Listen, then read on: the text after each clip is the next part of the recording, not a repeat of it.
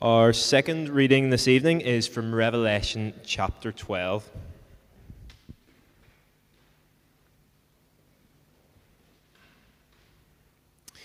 The woman and the dragon. And a great sign appeared in heaven, a woman clothed with the sun, with the moon under her feet, and on her head a crown of 12 stars. She was pregnant and was crying out in birth pains and the agony of giving birth. And another sign appeared in heaven. Behold, a great red dragon, with 7 heads and 10 horns, and on his head 7 diadems. His tail swept down a third of the stars of heaven, and cast them to the earth. And the dragon stood before the woman who was about to give birth, so that when she bore her child, he might devour it. She gave birth to a male child, one who is to rule all the nations with a rod of iron. But her child was caught up to God and to his throne. And the woman fled into the wilderness, where she has a place prepared by God, in which she is to be nourished for 1,260 days. Satan thrown down to earth. Now war arose in heaven, Michael and his angels fighting against the dragon. And the dragon and his angels fought back. But he was defeated, and there was no longer any place for them in heaven. And so the great dragon was thrown down, that ancient serpent who is called the devil and Satan, the deceiver of the whole world, who was thrown down to the earth, and his angels were thrown down with him. And I heard a loud voice in heaven saying, Now the salvation and the power and the kingdom of our God and the authority of his Christ have come. For the accuser of our brothers has been thrown down, who accuses them day and night before our God. And they have conquered him by the blood of the Lamb, by the word of their testimony, for they loved not their lives even unto death. Therefore rejoice, O heavens, and you who dwell in them. But woe to you, O earth and sea, for the devil has come down to you in great wrath, because he knows that his time is short. And when the dragon saw that he had been thrown down to the earth, he pursued the woman who had given birth to the male child. But the woman was given the 2 wings of the great eagle, so that she might fly from the serpent into the wilderness, to the place where she is to be nourished, for a time and times and half a time. The serpent poured water like a river out of his mouth after the woman, to sweep her away with a flood. But the earth came to the help of the woman, and the earth opened its mouth and swallowed the river that the dragon had poured from his mouth. Then the dragon became furious with the woman, and went off to make war on the rest of her offspring, on those who keep the commandments of God and who hold to the testimony of Jesus. And he stood on the sand of the sea. This is the word of the Lord. I've got a mic. I'm all good. Thank you very much. Very tall. He's very tall, isn't he? I just want to apologize. There is a buzzing light up here, so if you hear some strange rattle, especially if you're listening on the podcast, that's what's going on. You're very welcome to Uni Church. My name is also Peter, one of the pastors here. I'm going to pray, and then we'll get stuck in. Father, we thank you for even the difficult parts of Scripture, how they teach us, correct us, rebuke us, and train us in righteousness. Lord, we pray that you would do all of these things for us now through your word by your Holy Spirit. We pray all this in Jesus' name. Amen. If this is your first Sunday with us, we've been working our way through this really strange book of Revelation since September, really. And we're now in chapter 12. We're not going to cover absolutely everything in this passage, but hopefully give you a bit of a shape of what's going on, and that'll help for our members who are in growth groups. Hopefully that'll be especially helpful for you. I'm going to begin by telling you about a woman named Esther. Esther was not the name given to her at birth. Esther was born Kamar Zia in India on the 14th of October, 1929. Kamar was one of 7 children, and her parents were both Muslims. Despite having Muslim parents, Kamar attended a Christian school in India. And after seeing the genuine faith of her teachers, she began to read the Bible for herself. And she came across that very famous passage, Isaiah 53. That passage written 500 years before Jesus that predicts in remarkable detail his death to pay for the sins of his people. And Kamar became a Christian. She moved from India to the newly formed Pakistan. I'm not totally clear on all the politics, but that happened in the 30s and 40s. And whenever she found out that she had an arranged marriage ahead of her, a marriage to a Muslim man, she ran away from home. She found herself working in a Pakistani orphanage, and she changed her name to Esther John. Her family pursued her, both literally, and they kept writing to her, to try and convince her to return and to marry the man that they had chosen for her. And so she fled from Pakistan back into India. And there she worked in a hospital set up by Christians. After working in the hospital for a while, she entered a Bible college and trained to be a missionary. And she traveled throughout India telling people about Jesus. On the 2nd of February, 1960, at the age of 31, Esther was found brutally murdered in her bed.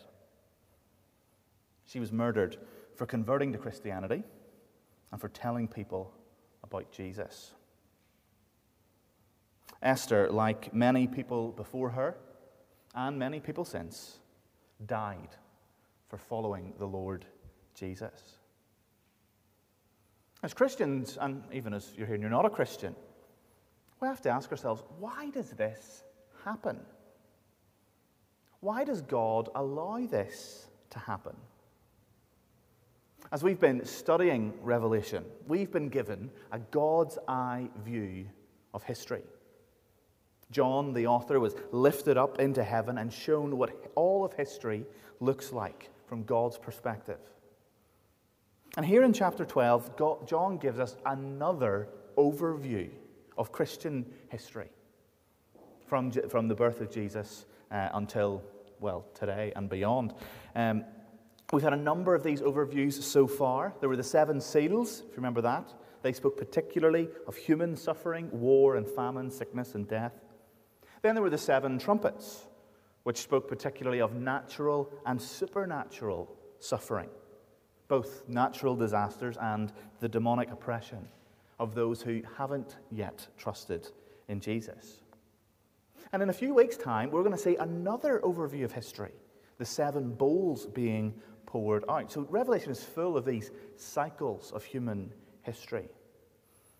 This evening, John's overview particularly deals with the supernatural oppression of those who follow Jesus. We've seen this in Revelation before. We're going to see a lot more of it in the weeks to come. But Revelation is very clear. Indeed, the whole Bible is really clear that there is a supernatural realm. There are angels and demons. Satan, the devil, is real. And what we find in this chapter especially is an insight into the person and the motivation of Satan. John tells us this story of Christian history using 2 characters, primarily 2 characters. There's the woman and the dragon. So we'll think about the woman first, verse 1. And a great sign appeared in heaven, a woman clothed with the sun, with the moon under her feet, and on her head a crown of 12 stars. She was pregnant and was crying out in birth pains and the agony of giving birth. She gave birth to a male child, one who is to rule all the nations with a rod of iron. But her child was caught up to God and to his throne. And the woman fled into the wilderness, where she had a place prepared by God, in which she is to be nourished for 1,260 days. Now, what on earth is going on here? Well, we've said before that Revelation is full of Old Testament imagery. Lots of people think of Revelation as being simply about the future. And there's definite elements of the future in Revelation, but in order to understand Revelation, we don't need to look at what's happening now. We don't need to look at what might happen in the future, not that we can tell what's going on in the future. We need to look back. In order to understand Revelation, we need to look back into the Old Testament. Who is this woman? Who is her child? Well, the child part's actually pretty straightforward. It's Jesus. How do we know it's Jesus? Well, because of the Old Testament. If you've got a Bible, a physical Bible, keep your finger in Revelation 12 and turn back to Psalm 2. Psalm 2. Psalm's the biggest book in the Bible. If you just open up your Bible in the middle, you'll probably hit a psalm of some sort, and then go back to Psalm 2. Psalm 2 is a really, really important psalm for understanding the whole New Testament. It's one that's worth sort of going back to again and again, even committing to memory if you're able to. Psalm chapter 2. Verse 1 and 2 say this: "Why do the nations rage and the peoples plot in vain? The kings of earth set themselves and the rulers take counsel together against the Lord and against his anointed." So Psalm 2 introduces us to two characters as well. There's God, the Lord, and then there's God's king, his anointed one. And Psalm 2 says that the nations rage against both the Lord and against his anointed. Now, you probably know that the Old Testament was originally written in Hebrew. It's not written in English. And in Hebrew, the word that's translated anointed for us is the word Mashiach, or, if you want to say it in English, Messiah. The word Messiah simply means the anointed one. And so Psalm 2 is about the Lord and his Messiah. Well, what else does this psalm tell us about the Messiah? We'll look down at verse 7. At this point, the king himself is speaking. "I will tell of the decree. The Lord said to me, 'You are my son. Today I have begotten you. Ask of me, and I will make the nations your heritage, and the ends of the earth your possession. You shall break them with a rod of iron, and dash them to pieces like a potter's vessel.'" So Psalm 2 tells us about this Messiah who will be called God's Son, and that he will rule the nations with a rod of iron. Now, does that sound familiar? We'll look at verse 5. Flip back to Revelation 5, verse 12. "She gave birth to a male child, one who is to rule all the nations with a rod of iron. But her child was caught up to God and to his throne." This child that's born is the Messiah. It is the Lord Jesus. What we have here in Revelation 12, verse 5, is probably the shortest summary of the life of Jesus. The whole story of Jesus in 28 words. His birth to his ascension of the Messiah, the Christ. So if the baby is Jesus, well then who is the woman that John is talking about? Well, what some people think, and if you're going to, maybe the most obvious answer is Mary, Jesus' mother, right? It must be Mary. I don't think so. It's almost certainly not Mary for a number of reasons. Because the main reason is that this woman represents something even bigger than Mary. This woman represents the whole people of God. Particularly, at this part of the story, the people of God before Jesus comes, the people of Israel. How do we know that? Well, first of all, she is clothed with the sun and the moon under her feet and has 12 stars on her head. These aren't just sort of off-the-hand comments about this woman's appearance.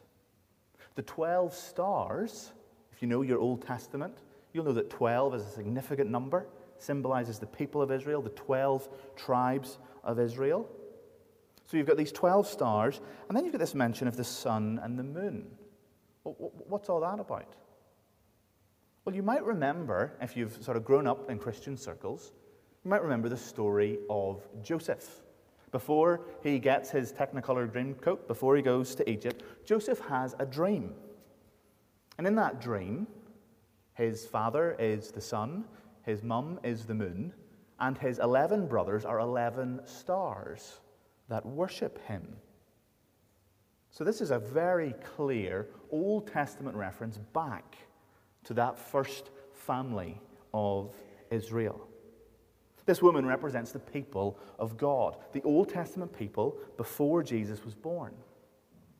But she also represents the people of God after Jesus was born. Look at verse 17. The dragon became furious with the woman and went down to make war on the rest of her offspring, on those who keep the commandments of God and hold to the testimony of Jesus. Now, if this woman was Mary, then the offspring that the dragon is raging against would be the natural brothers and sisters of Jesus. And Jesus had brothers and sisters. The New Testament's really clear about that. So that could be who John's talking about, but it would be really strange, wouldn't it, for him to hone in on these siblings of Jesus, who we know the New Testament doesn't really tell us anything else about. It wouldn't fit with the sort of global aspect of Revelation. And it's really, really clear who these offspring are, isn't it? That's what John tells us. They are those who keep the commandments of God and hold the testimony of Jesus. So this woman has two children, two sets of offspring. There is the Son, who is carried up into heaven, who rules the earth, who rules the nations with a rod of iron. The other offspring of this woman is Christians. And that actually fits really well with what we see throughout the New Testament. Christians are called the siblings, the brothers and sisters of Jesus. Jesus himself says that. The author of Hebrews makes that argument, Hebrews chapter 2, if you want to look that up. So this woman represents the people of God. And throughout the Bible, there's only one people of God. In the Old Testament, it's particularly Jews, the Israelites. But after the coming of Christ, the Gentiles, non-Jewish people, us, we are grafted into the people of God. And that's who this woman represents, the people of God. So that's who the woman is. What about the second character? The great red dragon. Verse 3. Another sign appeared in heaven. Behold, a great red dragon with 7 heads and 10 horns, and on his head 7 diadems. His tail swept down 1/3 of the stars of heaven and cast them to the earth. And the dragon stood before the woman who was about to give birth, so that when she bore her child, he might devour it.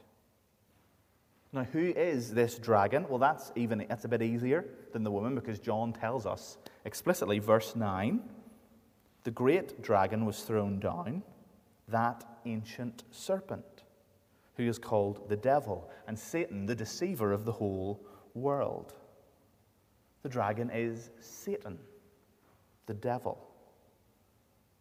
Now, we don't talk much about Satan in our sort of church life, I don't think. We've talked a little bit about him in our morning service, because we've been going through Thessalonians, and there's a bit of that in there.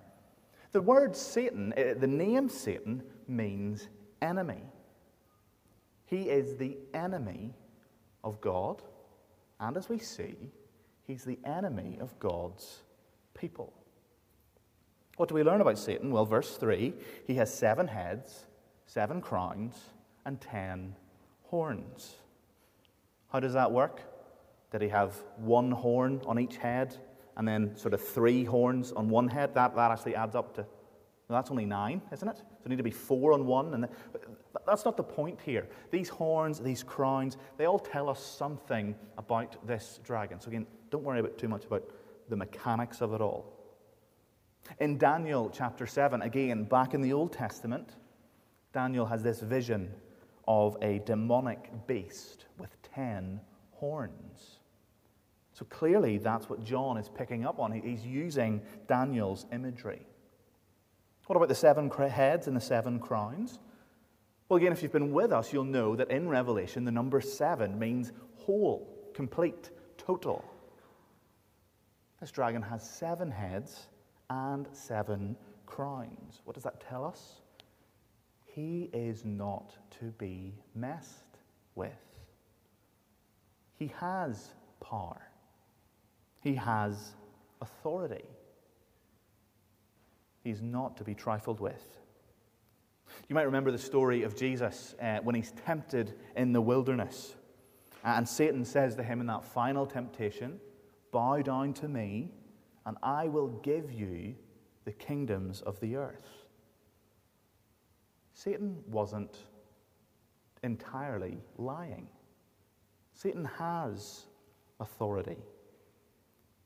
Throughout Revelation, and we'll see more of this next week, John paints a picture of all worldly kingdoms as having a demonic edge to them.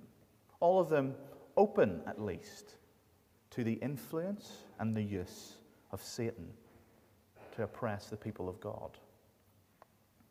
In John's day, this would have made total sense to his readers because Rome was in control. Rome, the empire, that great empire based around the city of Rome, nestled among 7 hills, which is interesting. We'll think more, that those 7 hills will appear again in Revelation. This city, this empire that was beginning to crack down on the worship of Jesus. This empire that insisted that all of its inhabitants bow the knee to Caesar as God. This global force, nothing like it in all of history, that demanded total obedience, total conformity. You could not step out of line. You had to say the Roman words. You had to think like a Roman. You had to be a Roman. I said earlier that the Bible takes very seriously the presence of an evil, of an unseen realm. In Ephesians chapter 6, the Apostle Paul writes, "We do not wrestle against flesh and blood, but against rulers, against authorities, against the cosmic powers over this present darkness, against the spiritual forces of evil in the heavenly places." There is an evil, supernatural presence in this universe.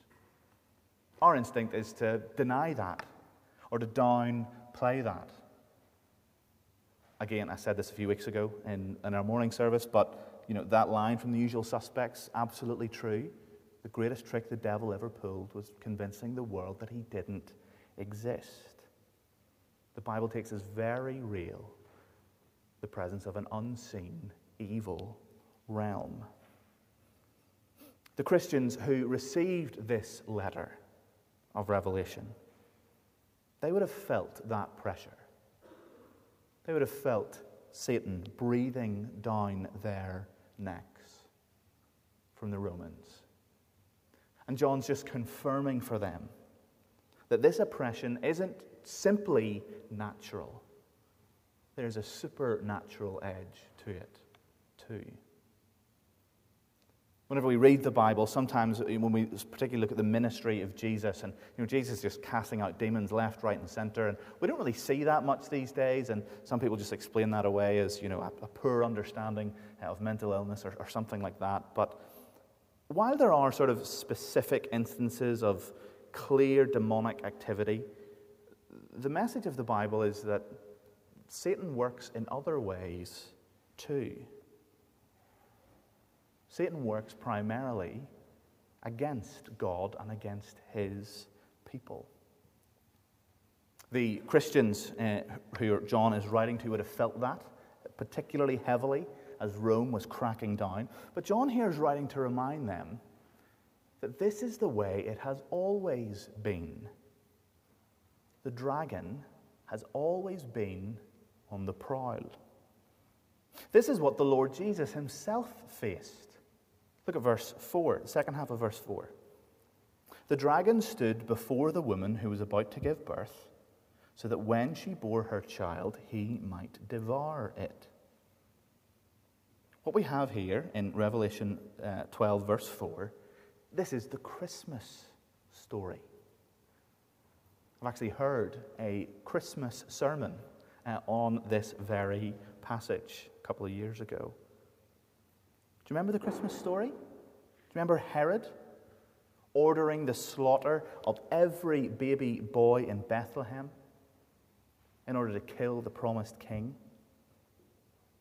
There is the dragon using earthly power and authority in an attempt to thwart God's plans. It happened in the life of Jesus. It also happens to Christians. Have a look at verse 14. The woman was given 2 wings, the 2 wings of the great eagle, so that she might fly from the serpent into the wilderness, to the place where she is to be nourished for a time and times and half a time. The serpent poured water like a river out of his mouth after the woman to sweep her away in a flood. But the earth came to the help of the woman, and the earth opened its mouth and swallowed the river that the dragon had poured from his mouth. What's going on here? John is describing the persecution of Christians. But what's really interesting is that he does it using Exodus language. And this bit's a little bit complicated, so here's the best way I've heard it described. We all know what a meme is, don't we? We all love a meme. In our staff team, I've heard them refer to each other as a meme. You're such a meme. I don't really understand what that means because I'm old. But we do know what memes are, don't we? That they're images that convey an idea. Maybe there's some really good memers here. I know there'll be people in this room that have folders full of memes just for that right occasion. Just so talk to Joel Davison especially. Memes are often stupid. They're often very funny. Everyone loves a good meme. But the original meaning of the word meme is a sort of storied pattern that is played out. Richard Dawkins actually coined the term, would you believe? We know what a meme is. It's an image. It's often connected to, a movie or a TV show. And the sentiment, the idea of that scene is then applied to another scene. We're saying, this is like this. Revelation is full of memes, of images, stories, and patterns that repeat themselves. You might know the word meme actually comes from the word gene, because genes repeat themselves. So John here is using some Exodus memes to describe the dragon and the woman. First meme he uses is of the woman, the people of God, being saved on eagle's wings into the wilderness. Again, if you're a meme expert, if you're an Old Testament meme expert, you'll know this is exactly what God says of the Israelites when he rescues them from slavery. He speaks of the dragon as the great serpent. That is both a reference to the serpent in the Garden of Eden. We'll think about that in a second. But throughout the Old Testament, in a number of places, when people talk about the Exodus, Pharaoh is referred to as a serpent. And then, of course, the image of water attempting to sweep away the people of God. Well, that's clearly Exodus imagery. That's an Exodus meme. What's the point of all these memes? Well, it shows 2 things. The first thing it shows is that things have always been this way. That's what memes do, isn't it? Like an old idea to a new situation. Things have always been this way. Ever since the fall, ever since Eden, the serpent has been attacking the people of God. The Eden story, the Exodus story, the life of Jesus, these are all the same story being replayed in different ways. The same story played out again and again and again. So John is saying to the Christians in these countries in modern-day Turkey, this is the way it's always been. Don't be discouraged. There's nothing new here.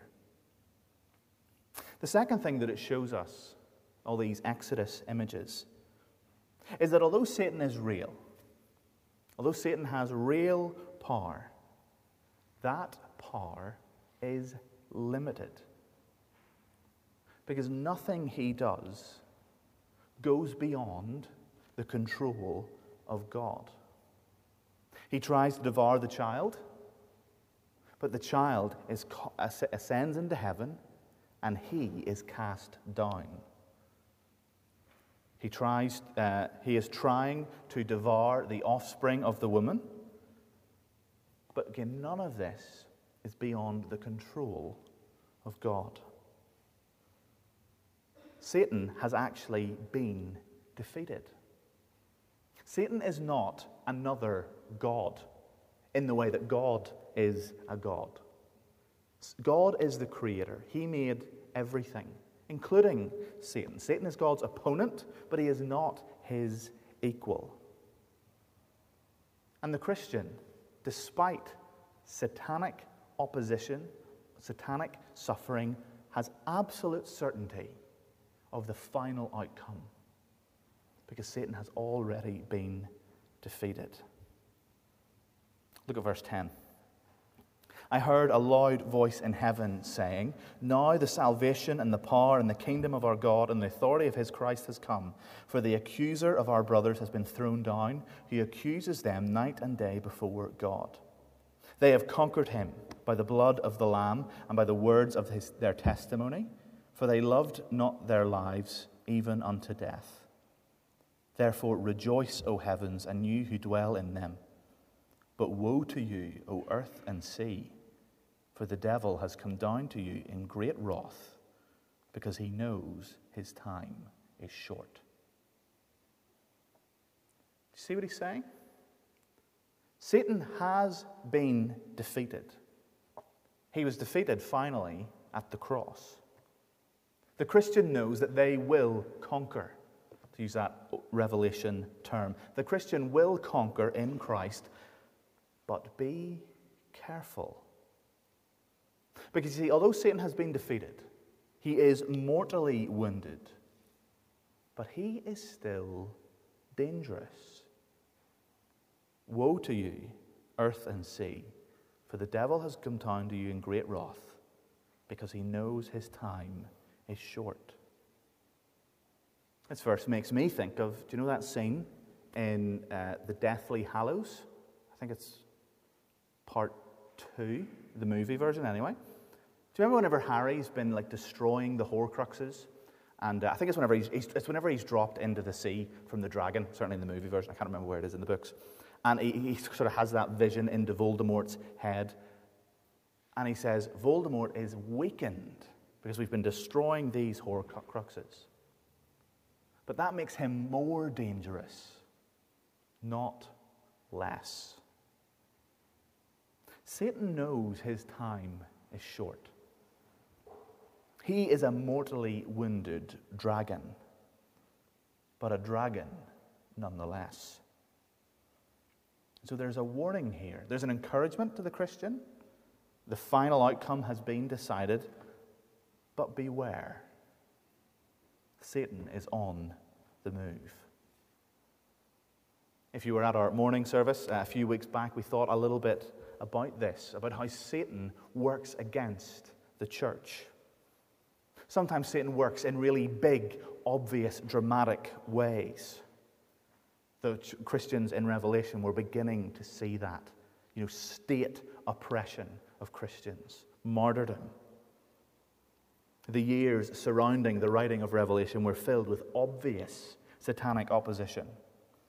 John, the guy who wrote this, was writing it on the island of Patmos in the Mediterranean Sea after having been boiled alive in a pot of oil for being a Christian. He miraculously survived. Peter, the apostle, was probably already dead at this point, having been crucified upside down by Emperor Nero. Paul, the apostle, beheaded under Emperor Nero. And countless Christians thrown to the Colosseum to be torn apart by wild animals. Satan is a dragon. He's big. He does big, scary things. Esther John, brutally murdered in her sleep. But Satan's also a serpent. And sometimes his work is much more subtle. He is both the great red dragon and the serpent of the garden, sometimes waging his war through violence and sometimes through lies. What's the first thing Satan says in the Bible? What does he say to Eve in the garden? Did God really say? Sometimes Satan's really, really obvious. Sometimes he's really, really subtle. Did God really say you can't eat from that tree? Did he really say you have to forgive your enemies? Did he really say that you have to repent of your sins? Did he really say that we're saved by faith alone? Did he really say that Jesus is the only way to heaven? Did he really say that sex was only for marriage? Did he really say that marriage is only between one man and one woman? Sometimes Satan is really, really subtle. Sometimes Satan works to block fellowship between believers. We saw that in our morning congregation a few weeks back. Paul says that Satan blocked him from visiting the Thessalonians. What a small, seemingly insignificant thing for Satan to be worried about. One man's visit to a small church on the south coast of Greece. But Satan doesn't want Christians meeting together. He doesn't want them encouraging each other. He doesn't want them listening to the Word of God, submitting to its authority. Peter, the apostle, before he died, wrote that Satan is prowling around like a lion, looking for someone to devour. We might think that's a reference to Satan's big, violent opposition of God's people. But Peter actually says those words in the middle of a group of verses all about humility, pride. Satan wants us to be proud, to put our needs, our preferences, our desires above others.